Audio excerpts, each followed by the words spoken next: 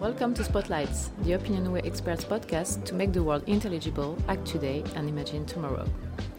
Let's talk today about post-COVID China with our international expert, Olivier Guillon, Deputy Managing Director of Opinionway. Olivier has lived 6 years in China and have run market research interviewing consumers in this country for over 15 years. Olivier, you know the country very well and just came back from a 1-month trip there. Could you describe your feelings and your experience? How is China doing now? Indeed, Olivia, I am just back from China and it was my first time going there for 4 years. I was used to visiting the country very frequently before the COVID, but then I had to stop for sure because of the pandemics. I was excited to go there after such a long time and clearly didn't know what to expect. Overall, I had the perception that Shanghai as a city didn't change so much. There are not many new buildings, there are not many new boutiques, restaurants. I could retrieve the one I knew, and I could retrieve my landmarks. What changed a lot, however, is the global atmosphere of the city. It is far more quiet than it used to be. Shanghai has always been a very bustling city. This time, it gave me a completely different impression. I could feel the mood of the people had changed a lot. What happened, according to you? You have been talking about a kind of hangover. Could you explain us what you mean?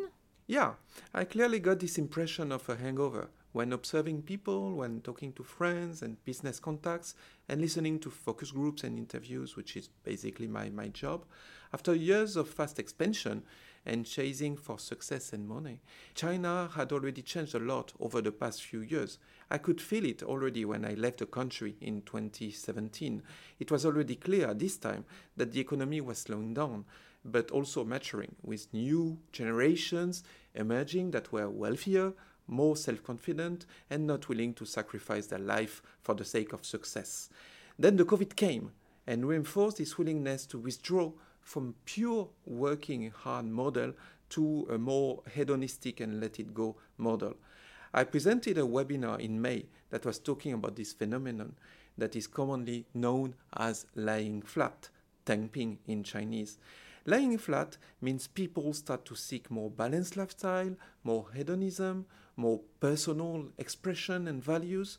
This new mindset has had a strong impact in terms of consumption and represented and still represent clear challenges for the brand to adapt to these new expectations. This was how we could describe the global atmosphere of China back in May.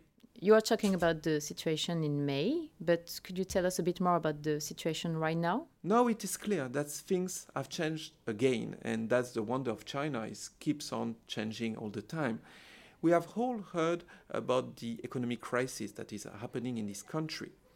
There is, of course, the real estate bubble explosion, but that is not the only issue the country currently faces. We can see China is challenged on several dimensions of its economy, while costs are still rising, like in most other countries in the world. China used to be very confident in its future, with the common saying that the 21st century would be Chinese. I would not say this saying has totally vanished, that's for sure, but confidence is clearly lower, and Chinese people feel less secured about their future. China is discovering unemployment, and this especially impacts the young generations. Beyond the economy, it is the full social system that is questioned, with the impression that inequities are rising and that part of the population is left behind. Overall, there is a feeling of a lack of purpose felt by the mid and mid-high social categories. They have the feeling that they have been moving bricks for years and years, for decades, working hard all the time for low pay. And this phenomenon is described in Chinese as ban zhuan. White collars have the perception that they have been working like blue collars for decades. They feel exhausted about their life for a benefit that they do not always foresee, and a future that becomes less and less certain. Lack of purpose is sensible for the employees, I just talked about that, but also for the entrepreneurs. There's been a belief over the past 2 or 3 decades that one could succeed by opening its own company. That's really the model of the development of China. You create your own company and then you become wealthier. Modern China has seen so many single person companies emerge. This model is also challenged today, and the perspective for many individual entrepreneurs are also blurred now. And it is not because you have an idea and create your own company that you will automatically succeed. So the overall perception clearly gives an impression of a hangover with first a overheat, a sudden deceleration, and then an unclear future that gives an impression of a headache. I see, and I guess that this hangover will have real impact in terms of consumption, right? Definitely. Already, I told you about the lying flat era that brought new motivations to emerge, new individual quests more focused on hedonism, on letting go, on peaceful mind, on individual comfort.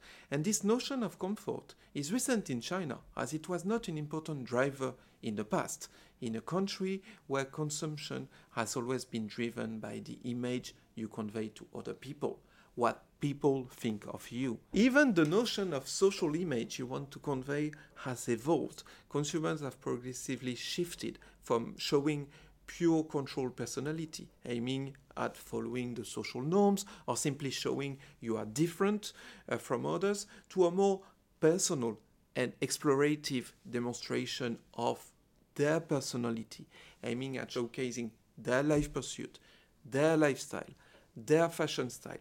It's a new approach that is more explorative and hedonistic, and that is a real rupture compared to the past. In parallel, we can feel the individual quest of people have evolved.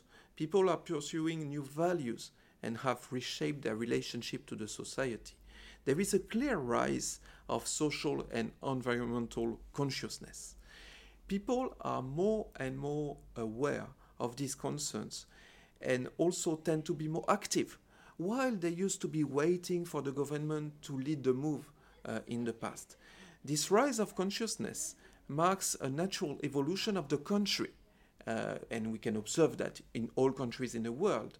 But it has also been boosted by a recent event that did not generate any buzz in Europe, but clearly was considered as a shock in China: the release of the Fukushima's nuclear plant water in the sea.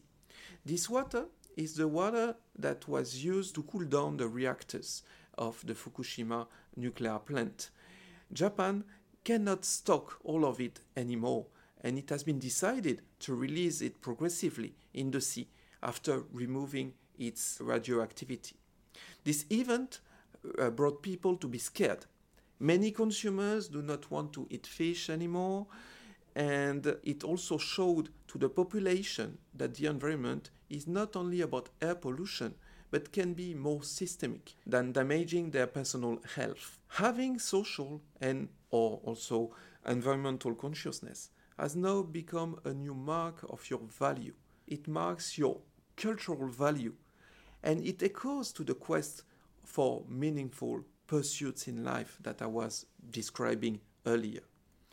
The recent hangover has not deeply impacted these various quests. It has even reinforced them. It is just that quest for comfort and more individual pursuits is less offensive than it used to be during the thumping era, lying flat. People want to progress with little steps and caution. They are in a rather defensive mode, as they do not want to lose their position while still expressing their personality. It is less about balance, but more about precise calibration, with the feeling in mind that one needs to work hard to avoid being out of the game. While mid-class consumers were calling themselves petite bourgeoisie in the past, they now prefer a more pragmatic name that is middle class to express their limitations and necessity to keep on climbing the ladder. But again, hedonism and self-pursuits are more important than ever in a context where people want to get rid of the moving bricks feeling they have, the blue-collar feel they have been feeling for a while. You told me about the rise of patriotism. Could you tell us a bit more about that? For sure. This rise of patriotism finds its root in the communication of the government to counterbalance the lower economic success. We've seen that in the press. That's pretty clear. This being said, it is also clear that it has had big echo in the population as the pandemics and the economic slowdown has damaged the image of the country and its self-confidence. Chinese people would like to see China great again. Has the hangover impacted the various categories of population the same way? For sure not. I would say that the most impacted are the younger generations. They know what they want and pursue bigger values than pure success, but they also feel insecure about the future. They want brands to stand for them, highlight who they are, show they are unique and share their values. They tend to be very demanding as they are both sensitive to brand DNA and history, but also ability of brands to talk to them as a person. For Gen Y, the story is different. They are the ones who find it the most difficult to survive in this changing environment. And they want to preserve their life conditions while they have a lot of responsibilities on their shoulders and feel exhausted. Definitely, this generation is the one that has the most moving bricks feeling. For them, consumption is a way to elevate them and provide them experience to contrast with their stressful life. They are the most sensitive to personal advices given by the brands, to gifts with purchases, to communication on letting it go and belief, things that will really help them like enjoy themselves and forget their daily life. We also studied two other populations, the ultra-rich people and the lower-tier cities. The lower-tier cities are the cities that are not part of the, let's say, top 20 cities in the country. Overall, we can see that the ultra-rich people still have a lot of money and they seek to follow old money mode like in Europe. That's their new pursuit. They seek more fulfillment than pure success. For them, the storytelling from the brand, the relationship with the brand, the ongoing relationship with the sales advisors, but also the scarcity, the access to some privileged offer or services are key. We have also studied consumers of lower tier cities, as I told you. They are not much impacted by the crisis and they have never had a very busy lifestyle, unlike in the bigger cities. They have lower occasions to spend overall. It was the case in the past, it's still the case today. This target should be key for the brands as they are wealthy and they are willing to spend. They can be easily reached through digital strategies, in e-commerce, and they are also keen on education and knowledge coming from the brands.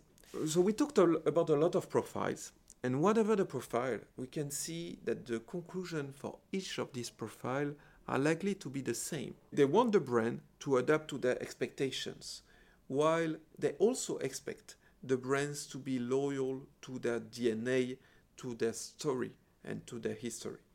It is a difficult balance to find for the brands, for sure, but that also highlights the complexity of this market, which requires good local understanding to be successful. It's definitely a complicated country to target.